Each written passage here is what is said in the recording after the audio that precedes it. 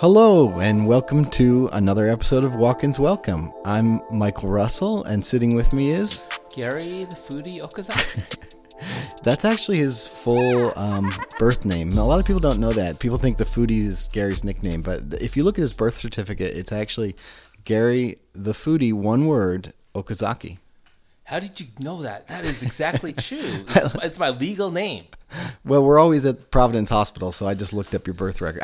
Where were you born, actually? I know you were born in Portland, but was it at Providence Hospital, or was that even around there? I don't know. It was around here somewhere. You don't know where you were born? No. Man, Do you know where you were born? Yeah, of course. Alta Bates Hospital, Berkeley, California. Yeah. Okay. Your parents didn't talk to you. Your whole memory is like a haze, I think. Your first of all, childhood I was a haze. adopted, so it's a little bit different. I was adopted very young. Oh, okay. Well, of course. You didn't know that, did you? I didn't know that. I'm learning this on air. That's why people should listen. You learn things about people that you wouldn't otherwise know. Were you adopted from an agency, or were you... That I don't know. Was it friends of your parents? Or? I don't know. I was told at an early age, but it's not something... Are you sure they were telling the truth? Yeah, they were. Because I found like there's adoption... Because then they would have the parents on it, the real parents. It's all kind of hazy regarding that. And I never really... I was told probably when I was like 8 or 9, and I really didn't care. Had no desire to like search out for my birth parents. That explains why your cousins are so tall. Because I've met your cousins; they're very tall. No, that's not the reason. My cousin married a very tall Caucasian man. Ah, okay, all right, that makes sense. Taller than both of my twins, both of my cousins who are twins. So it's not like you were at family reunions and everyone's 7'2" and you're like, I'm the shortest Gary one height. there. No, I'm about average for the family. Okay, well, that was a really interesting thing I learned about you, Gary. So today we want to discuss a few things. There was sort of a major breakup of a powerhouse New York restaurant group. We're going to talk briefly about that and whether it even really has a major impact on, American food, how much it really does. We're going to talk a bit about the hazards of communal dining. And then we're going to finish it off talking about my restaurant guide to Portland restaurants, which came out just in the week previous to when you're listening to this. So that should be fun. So let's start off talking about 11 Madison Park. So this is one of the most famous fine dining restaurants in New York City, especially of the past 10 years. It hasn't been around forever. And actually, it has. How long do you think I have an idea of how long it's been around. How long do you think it's been around? I would guess 20 years. That's about right. It started out, Danny Meyer owned it. Yes. And the first chef was, or one of the first chefs, it might have been the first chef before Daniel Humm, who made it famous, was Kerry Heffernan. Mm-hmm. So even though it's been around that long, it sort of took off like into the stratosphere after, as you put it, Daniel Humm took over as chef. And his partner, Will Guidara, is that how you pronounce his last name? I think so, yes. When those two started sort of evolving the restaurant in ways that it hadn't, pushing it into the future, turning it into more of a progressive restaurant, Danny Meyer eventually left the partnership, sold it to them, was no longer involved, and went on to open an empire of Shake Shack restaurants and many, many other New York restaurants. And they took that restaurant all the way to number 1 on the world's 50 best rankings, which, take that with a grain of salt, what that means to you. It also received 4 stars in the New York Times under Frank Bruni. Did Pete Wells drop it down? No, it's never been dropped. It's never been dropped, but he wrote something that was like a shot across the bow. Yeah, kind of thing. Like, watch out, because if you keep on going where you're going, I'm going to drop you. Was it an unstarred review or what? I thought it was his reiteration of 4 stars. I thought it was his reiteration of 4 stars, but it wasn't. If I remember correctly, it's a few years ago. It wasn't totally glowing. All right. And they did get their 3rd Michelin stars. It was weird. They had 1 Michelin star. They lost it.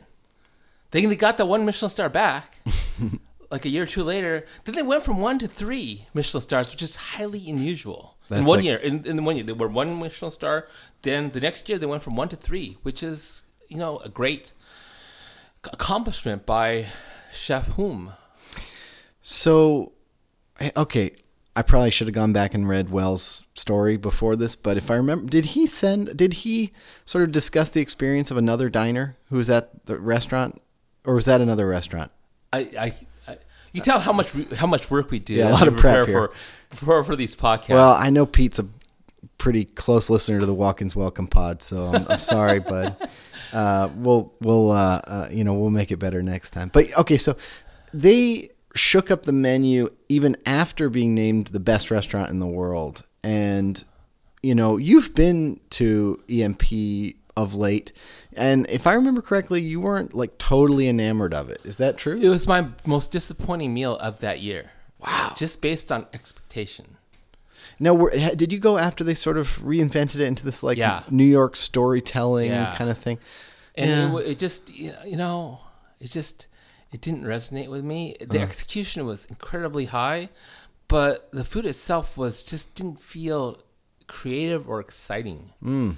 And that's why when this breakup occurred, I don't think we've even explained to readers, but after an 8-year partnership, the duo who took this restaurant from, sort of an elite level New York restaurant into the stratosphere of international restaurants that people travel across the globe to eat at, they are breaking up their partnership, which also includes not just EMP, but also these Nomad restaurants and cocktail bars, which are not only in New York, but also Los Angeles and Las Vegas. There are multiple other restaurants in their group, which I don't know anything about, but those are kind of the big ones, I guess, right?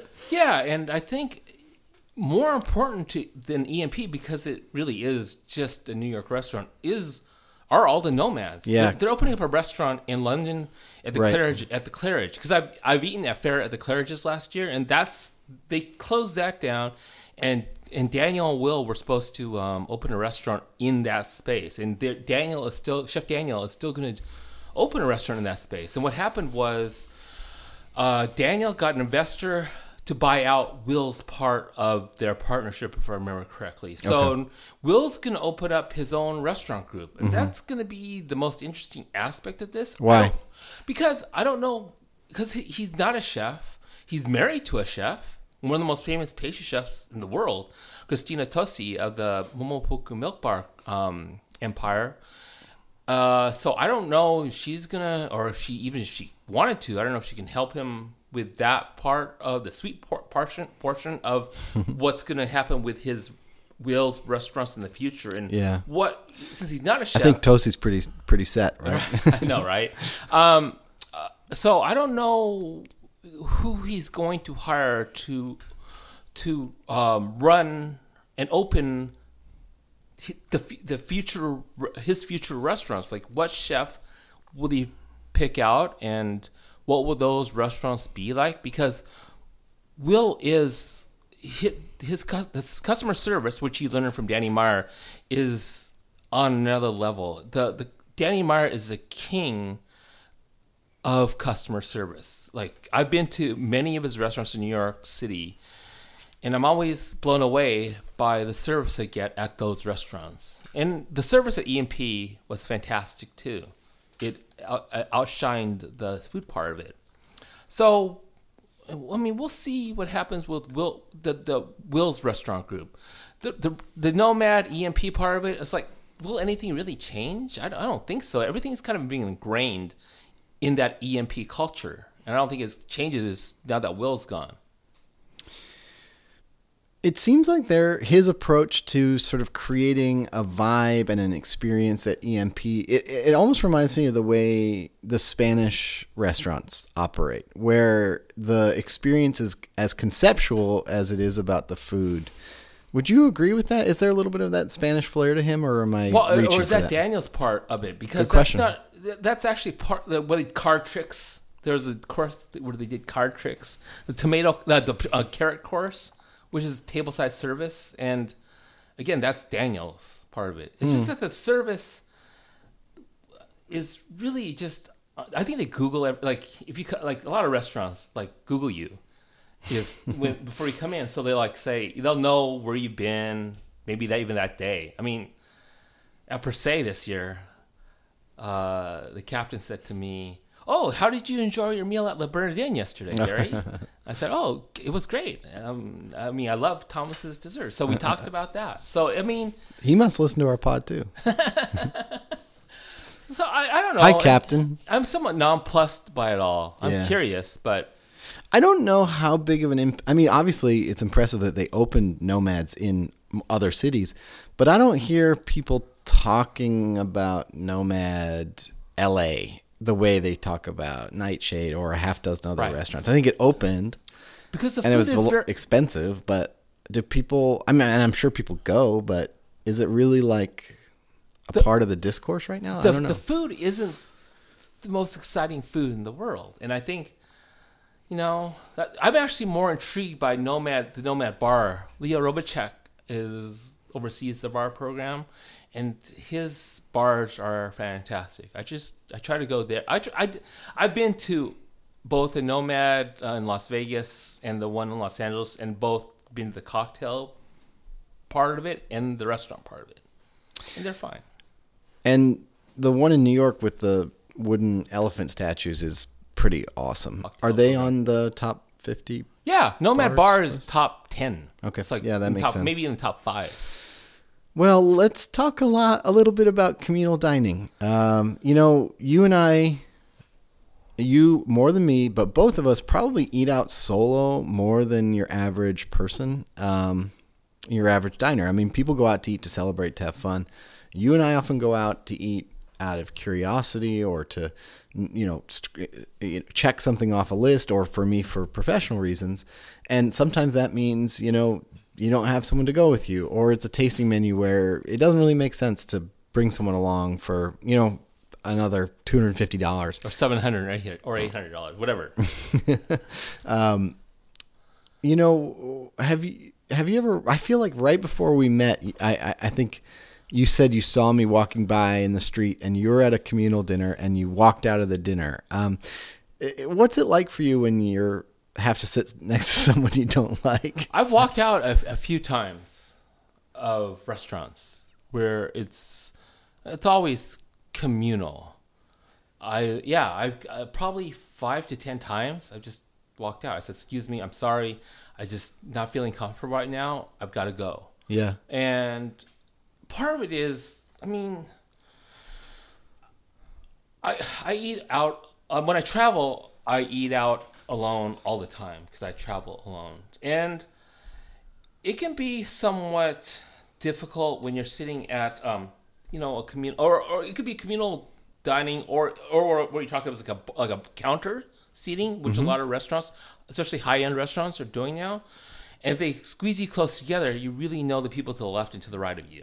And I tend to be really quiet. I don't talk a lot unless they talk to me. They, as in the diners next, right to left, to the right and left of me. I think it's part of my personality. I tend to be rather shy.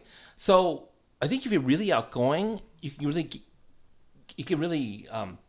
be a really conducive dining experience. Whereas for me, when I'm sitting next to that person who's really outgoing, it makes me feel a little bit uncomfortable. That's really interesting. For me, it used to happen a lot more when I was trying to practice anonymity, which I did for the first 5 years as restaurant critic for the Oregonian, and I was pretty successful at it, especially the first 3 or 4 years.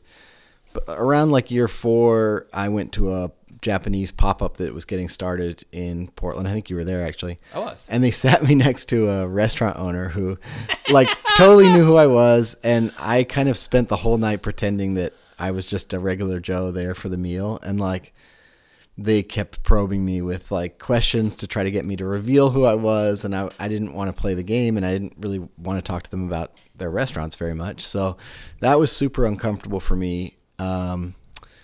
Let's see. I was once sat at another, I don't go to a lot of, I'm lucky enough not to have to go to a lot of like the opening media events, the cattle calls, but I did go to one that was, I was curious about what the chef was doing. It was an established chef doing a special menu, and they sat me next to another food writer in town, and they just wanted to gossip about like the Portland restaurant scene. And for me, like, I think this was right after I had my first kid, and I hadn't been out to eat in a few months, and I was like, the last thing I want to do is just spend it was a very long meal too. It was like 4.5 hours. The last thing I want to do is just gossip about the Portland restaurant scene the entire time. Like, can't we talk about, I don't know, Peak TV or literally anything else? Your personality is much more open, seemingly. Like, just because I know you, am I wrong in that? In the sense that you will talk. You're very genial, a genial person. I try to read the room. I mean, I was at Farm Spirit recently, and there was a young woman alone sitting next to me, and I was like, well, I don't know. I'm not going to talk to this person who's a total stranger to me unless they talk to me, basically, which I think is sort of what you do. And then I think she kind of caught wind that I was taking notes and taking pictures and stuff. So she started asking me questions, and then we chatted the whole night. It was very genial, as you put it. I'm pretty open to talking to people, but I would never like bother somebody. But sometimes you just get trapped. I mean, maybe it's some bro business type guys, and I mean, that's tough. And then you're just kind of stuck there. It's actually a total pitfall of communal dining, which Portland used to do a ton of and now barely does any of. Right. And I've had some really good experiences like communal dining, because Beast is a communal dining spot, and I've had some amazing experiences talking with people, and they become like social media friends. But I have walked out once at Beast. Yeah. And I've wanted to walk out at Beast just because of not because of the food, because of who I was sat next to. And that's, they try their best, but what can you do? And we try our best, and sometimes there's nothing you can do but just walk out. And I guess you've never walked out? No, I don't think so. I just grin and bear it. Oh God, I guess that's who I am. I'm like, yeah. My friend. I like that about you, that you're just kind of like, nope, this isn't working for me. Bye. Well, Pete Cho, my friend Pete Cho from Hanok says I'm Gary David, because I have this like Larry David sort of Curb Your Enthusiasm thing where it's just crap just happens to me, and I make things worse sometimes because sometimes I don't have a filter, and just things happen to me, and Pete just laughs a lot. I tell him like X, Y, and Z happen, and he keeps on saying Gary David. Gary David. Should we talk a little bit about my restaurant guide? So you wanted to ask me a question or two, but basically I put out a restaurant guide every year. The past few years it's been the top 40 restaurants, and I've actually ranked them for Gary mostly, and for my editors who asked for that. And we had a new number one this year, which was pretty exciting. The past 2 years, it's been Coquine. And this year, I put number one, I put Canard, which is the sort of sister restaurant to Le Pigeon. It's an all-day restaurant. Nothing's over $20. They don't take reservations. They are family-friendly, but they also serve martinis at 8 a.m. It's kind of like a anything goes, fun place, very of the moment. The food's really good. Reminds me of, things I ate as a kid. And I think they're doing a great job. Was it a difficult decision for you to move Coquine out of number one and put Canard into the number one spot? Yeah, I mean, more than any other, because I do feel like maybe I overthink it, but there's kind of like tiers, like top 5, top 10, top 25, where moving someone from 5 to 6 or from 10 to 11 maybe means more than moving something from 13 to 14 or 27 to 28. And obviously the most important one of all is moving something out of one, because, that's frankly a lot of people who read this article, and it's the newspaper I work for. It's our most read story every year. A lot of people will just scroll down to the number one. And, and that's all they look at, which is fun. I mean, I hope people read it because I spend a lot of time on it. But, it also, I think that places have their run at the top, at the tippy top. And, it would be boring if it was always the same. I'm not, right. But, if a place keeps blowing me away, I'm going to keep it there. I still love Coquine. I have nothing bad to say about them. I think they're incredible. Even their pasta night that they were doing this year was like, while they were doing their pasta night, and I wrote this in the review, it was probably the best pasta restaurant in Portland, or, definitely top 3. And that's ridiculous because it was just a Monday night thing that they were kind of throwing off for a month or two. What I loved about Canard that sort of pushed them into the number one was just that approachability, that accessibility, all these buzzwords that you hear. Every restaurant is trying to be approachable and accessible. But how many of them are, changing their menu every month like Canard is doing? And how many of them are keeping every dish under $20? So you can go in there, you can go at happy hour. Everybody says this. The steam burger is just a burger, but it's a delicious burger. It's $3. So you could go to what I consider the best restaurant in Portland right now, or at happy hour, and and pay $3 and have a really fun time. Maybe you'd want 2 burgers, but that's only 6 or 10, which I did at one point. What's that? I did 10 burgers, 10 of those. Oh yeah. I've done that too. But what do you have like a format or variable? The variables you would use obviously like food, atmosphere, blah blah blah. Do you weight them and try to figure out, this restaurant is a 9 there and a 10 there, and so is that how or is it more just kind of like feel? That is number 1, that's number 2, that's number 18, that's number 25. Is there a set way that you rank these restaurants? I actually kind of half adopted a system that you borrowed from a guy who reviews 3 Michelin star restaurants, where you kind of grade every dish out of 20 that you have. And I'm not so rigorous about it where sometimes I forget is what I'm trying to say. But I would say that rating system actually impacted my number 2 restaurant more than my number 1, because the past couple years that I've gone to Ataula, which is it's a tapas place in Northwest Portland, the dishes that I was eating there were all kind of grading out at 15s or 16s or 14s, which is, I think you described that as 1 Michelin star level. 15, 16 is around 1, 17, 18 is around 2. So obviously this is like subjective. Yeah. What's a 15, what's a 12, right. Whatever. And Coquin does a lot of those high level dishes too. But I don't know, I had not really thought of this Spanish restaurant, Ataula, as a top 5 Portland restaurant. I thought they were fun. I thought the chef, Jose Chesa, was really talented. But, at the same time, I was kind of like, I don't know if it really fits in Portland. It feels like a great restaurant for Barcelona.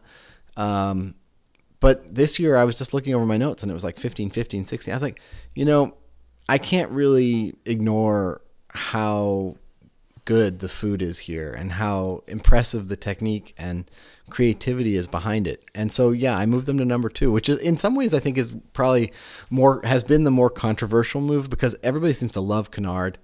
I never hear bad things about Canard, but Ataula, people, you hear some things. I think people think it might be too expensive, or I don't know what people say. It's been around for a while. It's been around for a while. So that was a kind of fun thing to do too. Who missed out on who just missed out on the top 40? The one that just really was like the glaring thing for me, and I thought about it the whole time I was writing, and is Hat Yai. I love Hat Yai. It's a casual, counter service Thai restaurant from Earl Ninsom, who runs Long Ban and Padi and a couple of other places, including a new restaurant called Eam. And Hat Yai, their curries are so mind-blowing. We eat them at home all the time. I feel like it's ruined me for any Thai curry. You could never go to a neighborhood Thai restaurant and order curry again.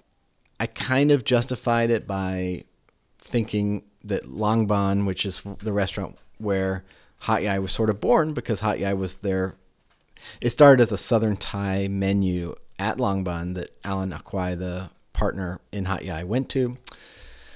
And, I kind of justified it by saying, well, hey, I've got Long Ban on here. I'm mentioning Hat Yai there, which is a very casual spot. And I don't know if I would say I regret that, but I really thought, should I put Hat Yai on the top 42? And Hat Yai is a lot of people's favorite restaurant in Portland these days, like literal number 1. Yeah. So, I hear that, and I think it's a valid opinion. Any other restaurants that came really close that you just agonized over? Yeah, that's a great question. I think every year I think about Nong's Khao Man Gai, like it's such a tourist destination, and we highlight them in a lot of different places on our website. It is basically a 1-dish restaurant, which I don't think is a deal breaker in any sense. And maybe I'll put them on next year. I'm not sure. Pok Pok is a place where they have the name recognition, and it's a national restaurant brand essentially. But, meals there the past 4 or 5 years it's kind of up and down. It's not what it used to be. Dishes that used to be very spicy are not spicy. And, I don't want to just have places on the list because they're famous or have been around a long time. So I don't know. These are always tough questions. What's a place that you would have liked to see on the list that wasn't there? Bearing in mind that I didn't include any new restaurants. So Right, my new restaurant guide is going to come out in September. We disagree over Departure. I really Yeah. like Departure. Okay. That didn't even pop in my head right now. Yeah, I know. And for me, it's easily a top probably 15 restaurant in Portland. Yeah. For me. Yeah. Yeah. It is interesting. When I went to the 40 3 years ago, I heard from people about Departure, but everybody who asked me where's Departure was in food PR. I don't know what that is. I think that they do a great job with their special events, their Peking Duck Month. Everyone raves about these things. My meals there just don't blow me away. Okay. And we've talked about this a lot. Yeah. And since I was no longer anonymous, I've met Greg Gourdet, the chef there, and he's like just the nicest human being on planet Earth. So it feels bad for me that I don't love his restaurant, but I don't know. I'll keep going. I go to a lot of places for this 40. I go to probably 70 or 80 every year just to check and see if a place that I didn't like has gotten better, or if a place I loved has fallen off. And so I'll keep going to Departure. One thing I noticed about this list versus, I think there were you've done three or four other top, you've ranked your top Portland restaurants. It used to be 100 or 101 or something. Yeah. That was the first year. But one thing I noticed this year is that three restaurants in between 10 and 20 last year simply fell out totally fell out. It was Roe, Aviary, and Little Bird. Right. That's right. So those were tough decisions too. I mean, Little Bird was our restaurant of the year in 2012. And I think up until this moment, every place that I've named restaurant of the year has been, stayed on the list. So that goes back to about 2010. Little Bird had a chef change a few months ago, shortly before I visited. That chef has since left the restaurant, and there's a new chef at Little Bird. There's a similar situation happening at Roe, where there's been a chef change. Aviary is really tough because that's a restaurant I had in the top 10 just a couple of years ago, and moving them out of the top 10 last year was, to me, I think if I had been judging my Aviary experience purely on the meal I had last year, they probably wouldn't have been on the guide last year. But, for me, it's like I've been to all these restaurants between 8 and 20 times. So I didn't want to judge the place just on its worst night, as they say. So I thought, okay, well, I'm going to keep them on. I'm going to bump them down 10 spots. And then we went back this year, and my meal just wasn't very memorable. I mean, maybe the momentum from last year's meal was carrying over. I don't know. I once thought of them as one of the most creative, successful restaurants in Portland. So that was tough for them to fall off for me. But I just haven't been jiving with my meals there lately. I know they're doing a lot of fun stuff at the bar and, lobster rolls. And we both really like the burger. You liked it more than me, but we'll see. Maybe next year they'll be back. Is there anything, you talked about a lot of tough decisions that you had to make for this year's guide, or any guide, or any ranking that you've done.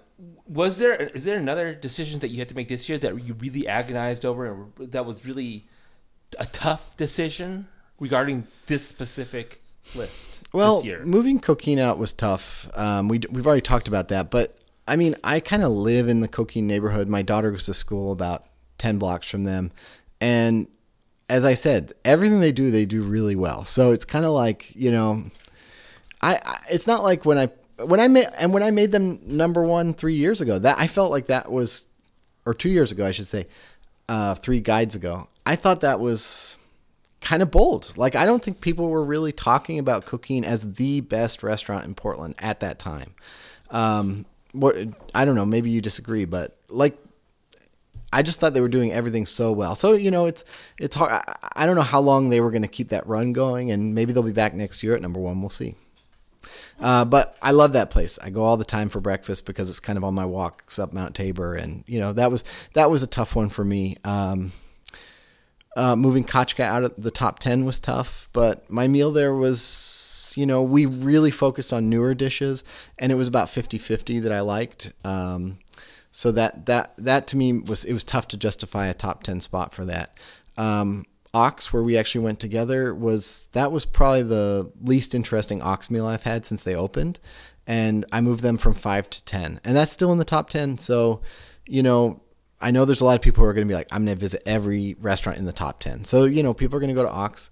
I hope our meal there was kind of more of a blip, but, we'll see next year. Again, that was a place where I took into consideration the entirety of having eaten there, 15, 16 times over the past however many 6 years they've been open. So yeah, I'm trying to think what else.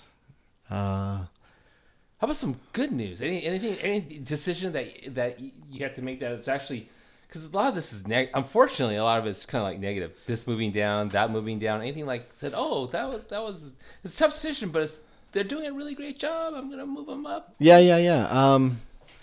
I've been going to Ned Ludd with a really skeptical eye the past few years. I think you kind of have to take a critical look at the guide as a whole.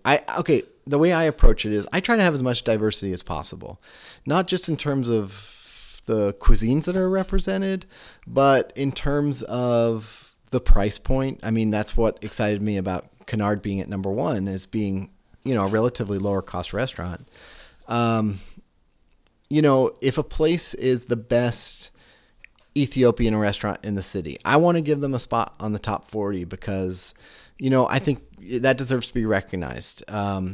Now, I also can, if maybe we're not great at West African food, but maybe we have one really good West African restaurant. I'm going to go to that place and consider it strongly for the guide.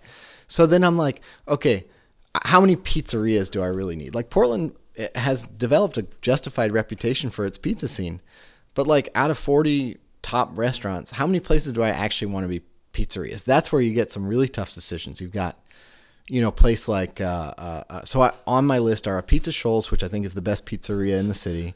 And then I've got Lovely's 50/50, which also makes great pizza. It has a great concept with their sort of farm to table. They put all sorts of stuff, fresh veggies on the pizza. Very, very different places. But that means leaving off Ken's Artisan Pizza and Pizza Jerk and Scotty's and like all the other kind of great pizzerias in town. Those are tough decisions too. So then I'm kind of looking at like, okay, well, how many wood-fired, Portland seasonal restaurants do I need? And then Ned Ludd is kind of a place that kind of sticks out like, yeah, well, maybe I can cut them. But every year I go, and especially this year, we had a great meal this year. We didn't eat a ton. Again, it's a place I've been dozens of times. Right. But like of the 4 dishes we tried, like 3 were really, really tasty. And so I kept them on. Jacqueline, which is a seafood restaurant in Southeast Portland, is another place that sort of keeps impressing me every year I go. It's not a top 10 Portland restaurant, but it is a great date night restaurant. And if you're listening to this and looking for a place to go on a date with dollar oysters at happy hour, it's hard to beat. What else? I think that's about it. All right, man. We talked about it. Maybe more than we even expected to. Yeah. I thought so. Yeah. You did a great job. Sure. Oh, thanks, man. Yeah. It's a lot of work. And I always bug Michael when he does a list. Did you rank it? Did you rank the list? No, Gary, you don't rank this. Why don't you rank the list? Everyone wants to see rank lists. I love rank lists. Yeah, they love it. They definitely love this list, man. I mean, it's a big deal for the newspaper every year, and I really enjoy doing it. So in September, we've got my new restaurant guide coming out, and possibly a restaurant of the year if I find one I like. So stay tuned for that. Next time Gary and I podcast, we are going to do a new Portland restaurant draft. So if I remember the rules correctly, we're essentially going to do like a round robin style where one of us is going to pick a number 1 new restaurant. The other guy's going to do their number 2 and number 3, and then it's going to go back to me, and I'll do 4 and 5 up to 10. So we'll do a top 10 new restaurants, sort of draft style, like a sporting draft.